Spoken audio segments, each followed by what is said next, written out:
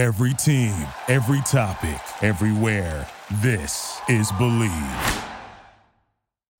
Pass is to Thomas. He's gone. Touchdown, Saints. Got a bunch of room and some blockers. Hurdling it backward to 25. Inside the 50. What a run by Kamara, who's all the way in for a touchdown. Wow. Breeze, quick throw. Sanders got there. Touchdown. Football fans and Hootats all over the world, get ready for an episode of Believe in Saints on the Believe Podcast Network. I'm your host, John Hendricks.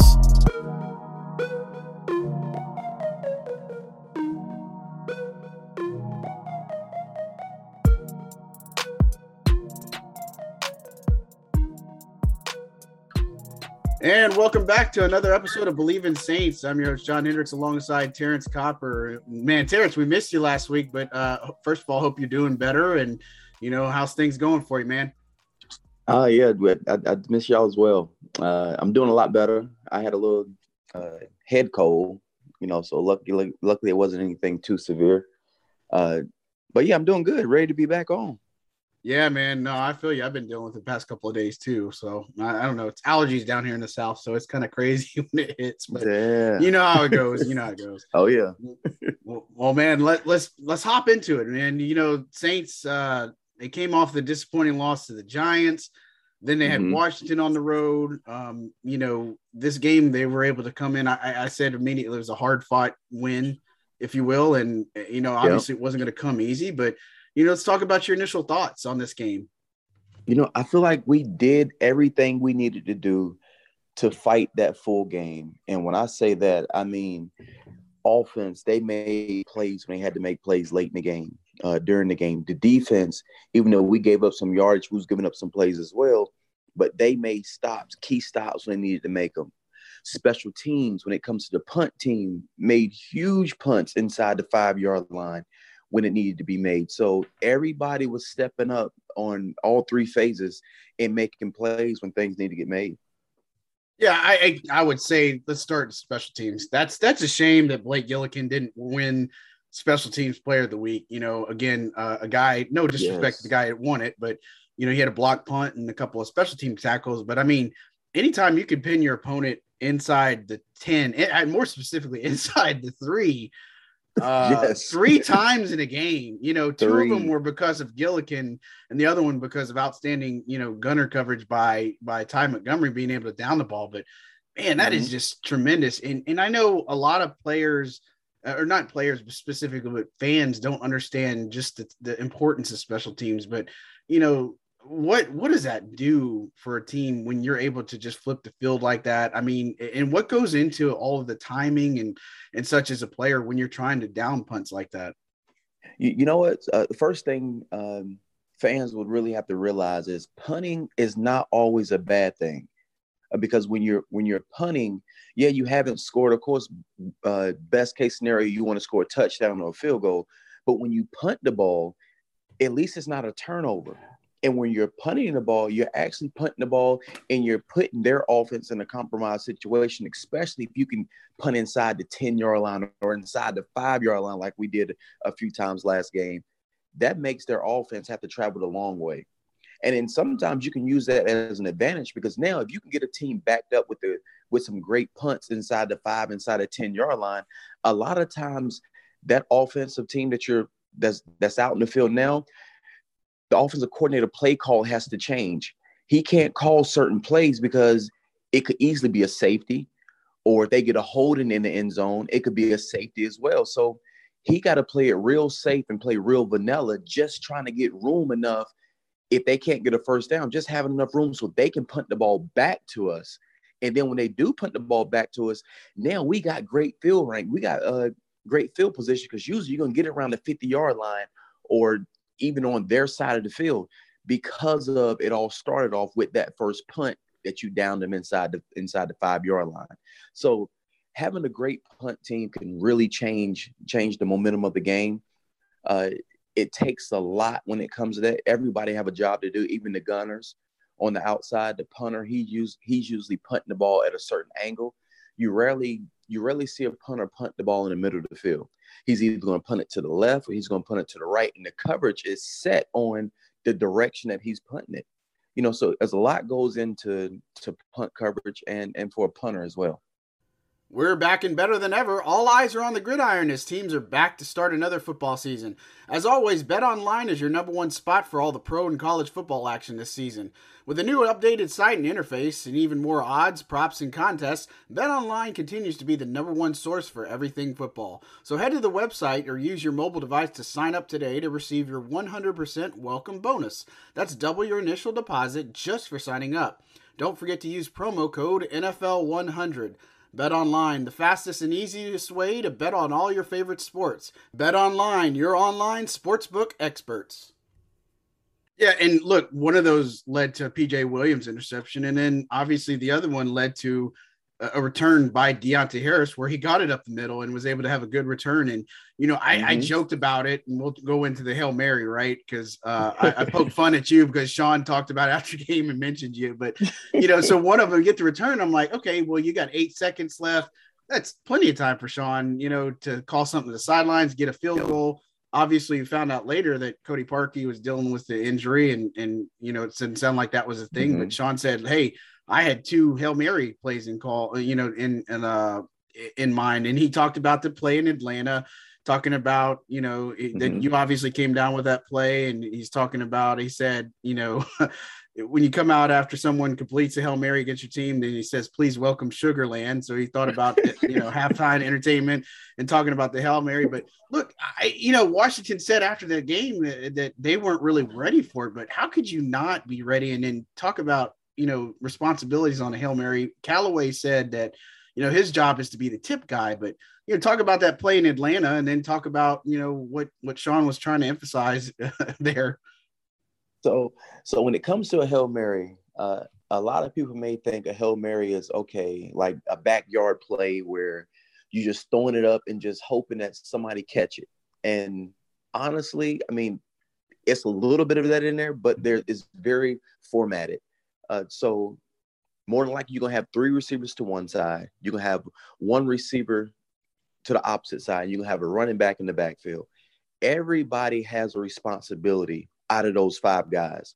And what's going to happen is you're always going to have a guy that's going to be the jump guy. And when I say the jump guy, he's going to be the guy that's going to go up there and try to make the catch. If you don't make the catch, it's going to get tipped. So everybody is forming a box around that guy. So we're not just running down there mingled up, trying to hope the ball just come and we just jump up and try to catch it. No, everybody have a position. So the jump guy is going to be in the middle. Once he get down in the end zone, he's in the middle. You're going to have another guy to the left of him in the back. You have another guy to the right of him in the back. Then you have another guy in front of him to the left and another guy in front of him to the right. So that forms a box around him. And what happens is he is the jumper. He is the guy that's going to jump up and either try to catch it. If he don't catch it, he's trying to tip it. And the 4 guys that has formed this box around him are ready for the deflection. That's all we waiting on, waiting for the deflection. So our anticipation is up. We're looking for that ball to get tipped. And on the flip side of that, the defense, their job is not to tip it. They're defensively, they're always taught never try to catch the ball as a defensive back. Your job is to bat it down. That is all they're trying to do. They're not trying to catch it. Their job is to bat it down. And luckily, the Redskins didn't do a good job on their end. And our guy went up and just caught it. He didn't even have to tip it. He just went up and caught it. And that was kind of the same way it went when I was in New Orleans and we played the Falcons. I didn't have to tip it. Like, I just kind of jumped up and it almost looked like Drew Brees just threw it directly to me, and because it was so easy of a catch because there really was nobody jumping up to bat it down. So that is how a jump ball goes. It's very formatted. It's not just we just running down there hoping something happens. We're actually in positions waiting for this ball to get tipped or just waiting to go catch it. Yeah, and look, they said after the game, it was Callaway, he just talks about the practice that goes into it. It's a situation where, 1 week they just practice offensively on doing those, and then defensively is the next week and such. So it's just one of those. Yep. And I remember being at training camp, and I know Sean had talked a lot about, like, not talk, but, in certain practices, he talked about 911 situations, things that come up that are not typical during the game. And so, again, all the attention to details matters. And that was such a huge momentum swing because, you're tied at 13 at that point. Parkey had missed an extra point, and then suddenly Washington was doing a lot of good things offensively, but for them to yield that, I mean, it's kind of a momentum crusher, if you will. And so it's just, it set the tone. It was a big play. And honestly, when you look at the course of this game, the same characteristics stand out about the Saints is that, Winston had a good game. Kamara got it going on the ground. They got him involved in the passing game. You take away the turnover, which, you look at some of the film and it looked like Andres Pete might've stepped on Winston's foot. And, again, that's an unfortunate play, but then you have the other play where Winston fumbles and, look, for me, it's so much is made and over magnified, if you will, of Winston when he turns the ball over. And I think people got to stop doing that, man. It's just that, it, especially because I'd put something out there that I was comparing Drew's first year. And maybe you can talk about a little bit on this, that Drew's first 5 games weren't so great in the stat column, but what was it about Drew that first time with Peyton getting used to the offense and just trying to figure things out? Like, what are some things that you remember from that? One thing I remember about Drew is Drew just worked his butt off. Him and Coach Peyton those guys was tied at the hip. They was always talking. They was always communicating, always in the film room. The guys, they're there early. They're late. Just continue to work on this game and continue to figure out this offense. And Coach Peyton, one thing about Coach Peyton, he's always going to put his players in the best position to be successful. And truthfully, that is the job of a coach, is to put your teammates in the best position possible to be successful. And that's one thing Coach Peyton always did. He always based that offense around, okay, what can Drew do well? How can I help him in certain situations to be successful and to help the team to be successful? So just the fact with Drew just continue to grow, him and Coach Peyton relationship continue to grow. And it's the same thing with Winston. He has to continue to grow. Coach Peyton had to continue to see what's the best way to go about helping him succeed and be in good positions. And he's doing a great job with it. I think we're figuring out the best way to help Winston is to keep him out of a lot of situations where he just have to throw 50 balls a game. Let's get the run game going. Get Kamara going. Kamara is Winston probably his best chance of being successful is just to get the run game going. And then everything else when it comes to the shots downfield, which we saw in the last game when he played the Redskins, he was able to hit some deep balls downfield and get some touchdowns because of the run game, the play action game. That is where Winston succeeds at, in the play action game. And throwing that deep ball. And he did a great job with it. Yeah, and, there's a lot of trust that Winston has said so vocally about Peyton as a play caller and such. And, some people have asked about, hey, what do you say to Jameis after these turnovers? And Sean's like, well, there's no kumbaya movement. We're going. And he says, the clock's going. There's no sit down, talking about, and there's no time for all that. And again, I think it rubs people the wrong way in some aspects, but at the same time, Winston's a veteran. He's a professional, right? And so is Sean. And again, there's a trust there. And again, it's a thing in the NFL, I think, where you try to put stuff like that behind you and you're only trying to look at film on the sidelines with the Surface tablets, all that craziness, and just try to learn and go out and do things that are better. And so, I mean, you got to have a short-term memory, but as a coach, when you make, or as a player too, when stuff like that happens, whether it's a drop ball or a missed pick or a turnover, I mean, what does a sideline look like and what are you looking for from a coach? Or, I mean, is it just one of those where you just kind of have to put that stuff behind you and then say, okay, I just got to go execute on the next one? I mean, it sounds simple on the surface, but what goes into that from a psychological standpoint, when you're on the sideline? So first of all, anytime you turn the ball over, regardless if it's a quarterback throwing a pick, a running back fumbling the ball, or a receiver tipping the ball up and getting intercepted, that walk back to the sideline is so long. It's so long to the sideline because you're thinking to yourself, oh my God, I just turned this ball over. I'm about to get cussed out. My teammates will be looking at me crazy. So that's the first thing that goes in your mind. You're thinking about how you just let the team down. That's what's going through your mind first off. But once you get to the sideline, like I said, with Coach Peyton, the fact that he's really the offensive coordinator calling the plays, he don't have a lot of time to to just sit down and like it's a meeting. Of course, he's going to, trust me, Winston probably get fussed out on the sideline. He probably does. Anybody that turns the ball over, not just the quarterback position, because that football is so valuable to a team's success. And if you look a little deeper in it, that ball is the key to everybody's job. Because when you're turning the ball over, guess what? You lose games. When you turn the ball over, you lose games. And when you're losing games, guess what? Somebody got to take the blame for it. And if it continues to happen, now jobs people start to get fired, whether it's players or whether it's coaches. So that's why turnovers are so crucial when it comes to the success of a team and the success of an overall organization, because in the long run, turnovers hurt you and turnovers ultimately get guys' jobs taken away. So that's why turnovers are very important not to have, but also during the game. Of course, you're going to get scolded and you're going to get fussed out a little bit, or you're going to get some stuff said to you. But at the end of the day, you got to move past it, because you got to go right back out there and perform. And you don't want that hanging over your head and you're out there playing kind of timid because you just turned the ball over. You're going to play more cautious. And when I say play more cautious, you're going to play to where, okay, I got to hold onto this ball and make better decisions. But you can't go out there in an NFL game and playing timid, because more than likely it's going to happen again, or you're not going to be successful. So it's only but so much you can say to a player, and definitely a quarterback, because a quarterback has so much going on in his head. Of course, it got to be addressed, but you do all those things once we get back and start watching film on Monday, not so much on the game field. Of course, he's going to have some things said to him, but you don't really get into it so much until the next day in the film room.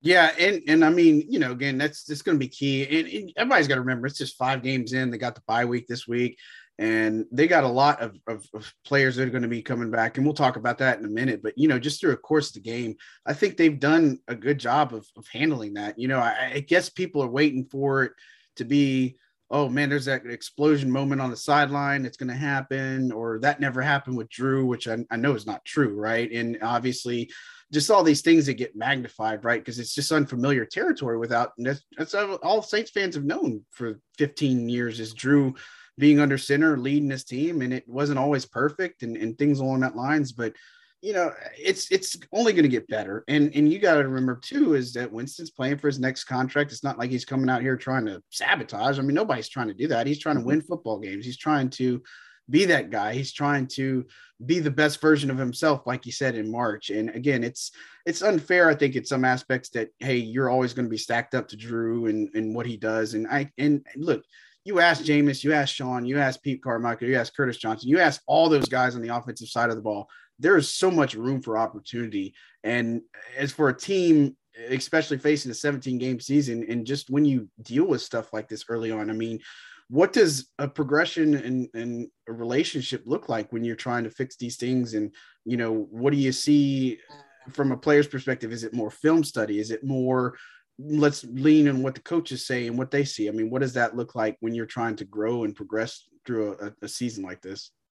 Well, the first thing I like when I was watching the game, in all the games that I watched, when Winston has a turnover or he have a series where he doesn't do as well, I love the fact that I see Coach Payton getting on him when he's coming off the field. Now, he don't stay on him and harp on it for a long time, but I love the way that he gets on him because Winston is not there yet. Now, did I see that a lot with Drew? I didn't see that a lot with Drew because Drew was at a different place than where Winston is at right now. Drew, put it this way, I'm not going to say Drew was at the top of his game, but Drew was at a certain level to where that Coach Payton really didn't have to say too much to him because Drew understood where he went wrong if he made a mistake. And it wasn't really till later in Drew's career, Drew really didn't throw a lot of picks. He threw some picks, but if Drew threw a pick, it was like, oh, what just happened? It wasn't normal. It wasn't normal to see Drew throw picks. But when he did, I mean, him and Coach Payton may have a word, or they may go sit down and look at the film, but it really wasn't a lot of arguing at Drew. You didn't see that a lot from Coach Payton. Now, did he get coached like that maybe in practice or in the film room? Yes, he probably did. but you didn't see a lot of that on the sideline during the game, the way it's going with Winston. But I love the fact he's doing this with Winston because Winston is not there. And in order for him to get Winston to playing at, you don't want to compare quarterbacks, but if you want to get him playing at a Drew Brees level, you got to coach him like that, because you can't coach him the same way you coach Drew Brees, because Drew Brees is a Hall of Famer. And Drew Brees know what he's doing. Drew Brees was in that offense for a little while. So you can't coach him the same way you coach Drew Brees. He has to continue to elevate his game the way Drew Brees did. And the only way to do that, Coach Payton has to continue to get on him until he gets to that level.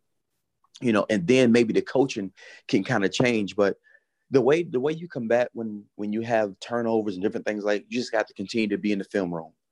Continue to look at the details of the plays that's going on, that the Coach Payton is calling, understanding the coverages that's going on. It's just really understanding everything a lot better, and just continue just to develop. That is the way that you overcome those penalties, and you overcome those things that's allowing you to to throw these interceptions. And then when it's game time, you have to really just settle down during the games and make the right reads. And if the read is not there, throw it away. It's okay to throw the ball away. Yeah, it's okay to take a sack. Down. Exactly. So those are the keys. Yep, those are the keys. Absolutely. And then you flip the side of the ball. I mean, Washington had the game, the possession over half of the game. I mean, 36 minutes, that's crazy. They ran 76 offensive plays. They averaged only 4.9 to play. And, I think going into this game was what Sean had talked about. I mean, they executed what he wanted to deal with, right? He singled out J.D. McKissick, being so talented in the receiving department. He only had one catch for 8 yards, 4 targets. And Terry McLaurin, an explosive player, going up against Marshawn Lattimore, 11 targets, 4 catches, 46 yards. I mean, Marshawn Lattimore had 6 pass breakups. I mean, that's crazy. He had and some of the catches that he had on Lattimore, it was during zone coverage. It wasn't man to man. So Lattimore really shut him down. He really did. Well, it's explain that for me for a minute, because just for fans that don't understand, when you're looking at man versus zone coverage, what's the difference between the way the corners play and the receivers play? I mean, break it down just a little. What is the difference because people hear that a lot, but I know they don't understand it, right? So let's talk about man to man. So man to man is that corner. Let's take Lattimore, for instance. He's going to be pressed up on this guy man to man. If the receiver goes in motion before the ball is snapped, he's going to travel with him. Wherever that receiver goes, that's exactly where he's going. He's on him man to man. He's not worrying about any other receivers. He's just focused on this receiver right here. This is my guy. I'm not going to allow him to catch the ball. That is man to man. When we talk about zone, when I say a couple of those catches he had was during zone defenses, let's talk about Lattimore. He's not necessarily playing a man unless that man is in his area, because during zone, everybody have a zone they have to play. Everybody have an area they're playing, not necessarily they're playing man to man. They have an area. Now, if a guy comes into his area, then he picks him up and he's playing him. But if he goes out of his area, then he lets him go. And then the next person picks him up, whoever zone he goes into. So that's why I say a couple of his catches wasn't against man-to-man. It was versus zone. And receivers, it's tough. It's easier for a receiver to find that hole, especially if you're a good receiver. It's easier for him to find that hole in the defense during a zone play, a zone defensive play, to get a catch compared to man-to-man where you're fighting with this corner the entire route. So that is the difference between man-to-man and zone. Yeah, and look, Lattimore he's a player, he wants that smoke, right? He wanted to go against Terry McLaurin because of their Ohio State days and such. But look, and I think the biggest thing is that they were able to rebound from what happened against the Giants is, the explosive plays. And then, I say it all the time, it's the bend, don't break mentality. And they say it too. It's 3, not 7, right? It's making sure, and you can give up some of the plays. You can give up going the length of the field, but when it matters most, are you getting off the field? Are you forcing the field goal attempt? Because those aren't automatic. I mean, there was a day maybe they were, but I mean, it's huge when you can do that. And defensively, I thought, the run game was good. I mean, they shut down Gibson, 20 carries, 60 yards. I mean, 3 yards a carry. I mean, he had 2 scores. He had long as 16, but there's so many things. And their passer, Taylor Heineke, I mean, he missed 21 of his passes, didn't have a touchdown pass. He was picked off twice. I mean, those are the types of things that you want to see. And I think this is the Saints team, right? Is that we've seen the best of them. We've seen the worst of them. We've seen it in between. So you got the good stuff against, the Packers in week 1. Then when you have week 2 against the Panthers, I mean, that was unprecedented. They didn't have all their coaches. And you and I talked about that in a pod saying that, hey, that mattered that they're not having the coaches, but they're also not making excuses. Then they bounce back, then they lose, and they bounce back again. So I don't want to say, I said Jekyll and Hyde. I don't want to say that that's totally them, but at the same time, they got to play a lot of players that are missing that are coming back. I mean, I mean, again, we'll ask the question. It's week 6. They're on a bye week. I mean, what does that do for you mentally?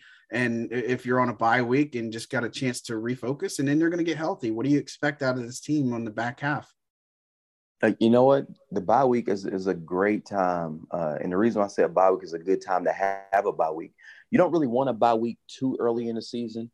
And I think week 6 is a good time for a bye week. But of course, to me, the best time to have a bye week is right halfway the season, around about week 8, week 9. That is the perfect time to have a bye week, because sometimes, you don't want that bye week to come so early because you're rolling as a team. Not saying the Saints wasn't looking forward to it, but sometimes when teams are playing so well, you don't want a bye week early in the season, because now you're like, man, it's going to mess our momentum up. We want to just continue to play because we're playing good football right now. But then you have times where, like with the Saints, you have guys injured that you want that bye week. You need that bye week to come. So now it give you an extra week to get these guys healthy. Anybody that got any nicks and bruises, they can get healthy. You can work on certain things that maybe you wouldn't have the time to work on things. And when I say work on things, I'm talking about back to the details, back to the fundamental things that you kind of get away from during the course of the week because you're game planning so much. You're preparing yourself for the next team. Well, during your bye week, of course, you're going to have that extra time to game plan, but you also can get back to the fundamentals of football. And this bye week is going to be great for Winston because now he can get back to the fundamentals of playing the quarterback position. And one thing we talked about earlier when we was talking about how, Winston is always going to get compared to Drew Brees. I kind of put it the same instance. The way Winston can kind of stop that comparison when it comes to Drew Brees and just kind of take over this team and have his own era with the Saints, it's the same way I looked at it with Aaron Rodgers and Brett Favre. If you look at things now, you really forget about that Brett Favre played for the Green Bay Packers, and he's a Hall of Famer. Used to be a Hall of Famer playing for the Green Bay Packers. You forget about that because Aaron Rodgers has really came about and he's won games. He's won a Super Bowl, so he's played to the point to where you kind of forget about Brett Favre. Not saying you forget about all the great things he's done, but you understand that this is Aaron Rodgers' team now. We're not worrying about Brett Favre. We're not even comparing him to Brett Favre anymore. And that's the same thing that's going to happen with Winston. If he continues to develop and continue to play good, you're never going to forget about Drew Brees, because Drew Brees, oh my goodness, was amazing in New Orleans, not just for the football program, but for the city, for the town, for Louisiana, the state of Louisiana. So you're never going to forget about a Drew Brees. But if Winston can start winning games and start winning big games, now he begins to take over the New Orleans Saints, and he's not getting that comparison anymore when it comes to a Drew Brees.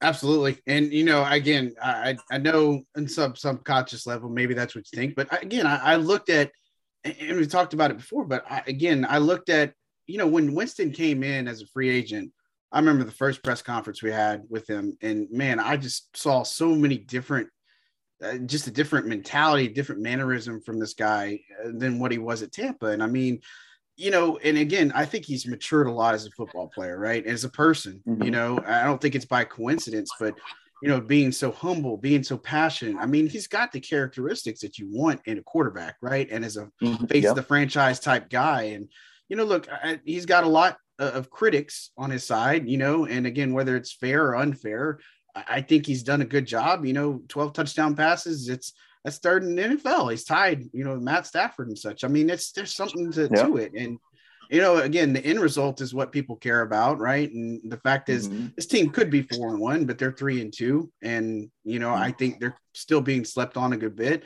I think that defense is going to carry them a long way. But look, you get back Michael Thomas, you get back key pieces in your offensive line and Armstead and McCoy. You got things that play to your favor, like playing up in Seattle without Russell Wilson. I mean, that's huge, it's unfortunate because you want the luster of having Russell Wilson and such, but I think it bodes well. And they've been on the road a lot more this year than they have at home. And, their next home games in Halloween against the Bucs. And they're going to back half of the season. They're going to have a lot more of those home games, but I think it sets up where you can see this team really trying to find this identity and they can hit a midseason run. And, if you're Sean Payton, what do you say to this team and what do you do to continue to keep these guys focused and hungry? And, he's a master motivator, right? And I mean, what would you think that he would do in this situation?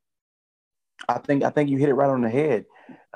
Continue to stay hungry, don't get complacent. This team could be 4-1, but we're 3-2. 3-2 is not bad. It could be worse. It could be worse. You got a lot of teams out there that wish they was 3-2 at this point of the season. So the season is still before them. They still have the opportunity to achieve all their goals that they set forth. So what Sean Payton's going to say is really just stay focused. Stay focused. Let's stay locked in. Let's continue to get better each practice. Let's get better each practice. And when the bye week is over with, okay, let's go play again. Let's go out there and beat a Seattle team without a Russell Westbrook. And of course, like you said, to me, I know you hit on, like you say, you would love to play against a guy like Russell Westbrook. Honestly, I'm glad I'm not gonna say I'm glad he's put this. I'm not gonna say I'm glad he's hurt, but I'm glad he's not playing this game. Because at the end of the day, Russell Westbrook is an amazing quarterback. And no defense really wanted to face him if they didn't have to. You don't want to face this guy, and do we feel sorry for the fact he can't play? No, we don't, because guess what? When our coaching staff, half our coaching staff couldn't be there, when Thomas can't play, no team is feeling sorry for the Saints. They're not feeling sorry for it. It is what it is. You got to deal with it and keep moving. And so it's the same thing with Seahawks. Nobody feels bad that the Seahawks are going to be missing Russell Wilson. Nobody but the Seahawks. I got a joke with you. You said Westbrook. You got Lakers on the brain, man. I do. I mean, Wilson. I got to message you on that one. It's all good. No worries, man. No worries. Gotta laugh, man. Gotta laugh. But no, Lakers probably, they got that powerhouse over there, so we'll see what happens to them too. Look, Westbrook is my favorite basketball player. So every time I keep talking about Russell, I keep thinking about Westbrook. But I Wilson. Oh, it makes sense there. You guys heard it first. You understand why Terrence Copper is referring to Russell Westbrook as the quarterback of the Seahawks. So oh my goodness. It's all good though. It's all good. We got tons of laughs, tons of good insight, man. Well, look, no football this weekend. For Saints, you get to enjoy it a little bit, after having some cardiac matchups, and we'll come back at you next week and talk a little bit about Seahawks. They're going to be playing on Monday Night Football. That'll be a fun one. I don't care who's playing quarterback against Geno Smith or whatever. It's still going to be a tough game. It's a road game. Monday Night Football. He looked good when he came in. Smith looked good when he came in last week. Yep. And that's going to be a tough one. We'll have to preview him definitely and talk a little bit more. Well, Terrence, anything that you want to plug or talk about before we head out?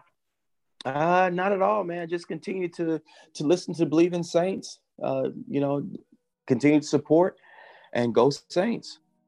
Absolutely. Couldn't have said it any better.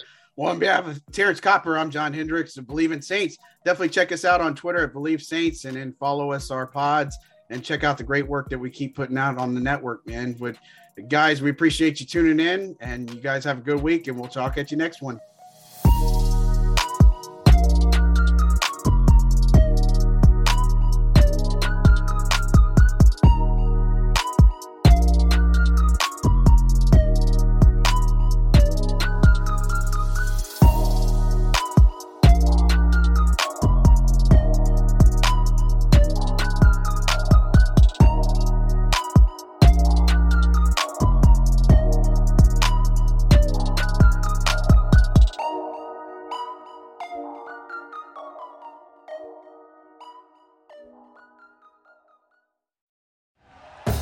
Thank you for listening to Believe. You can show support to your host by subscribing to the show and giving us a 5-star rating on your preferred platform. Check us out at Believe.com and search for BLEAV on YouTube.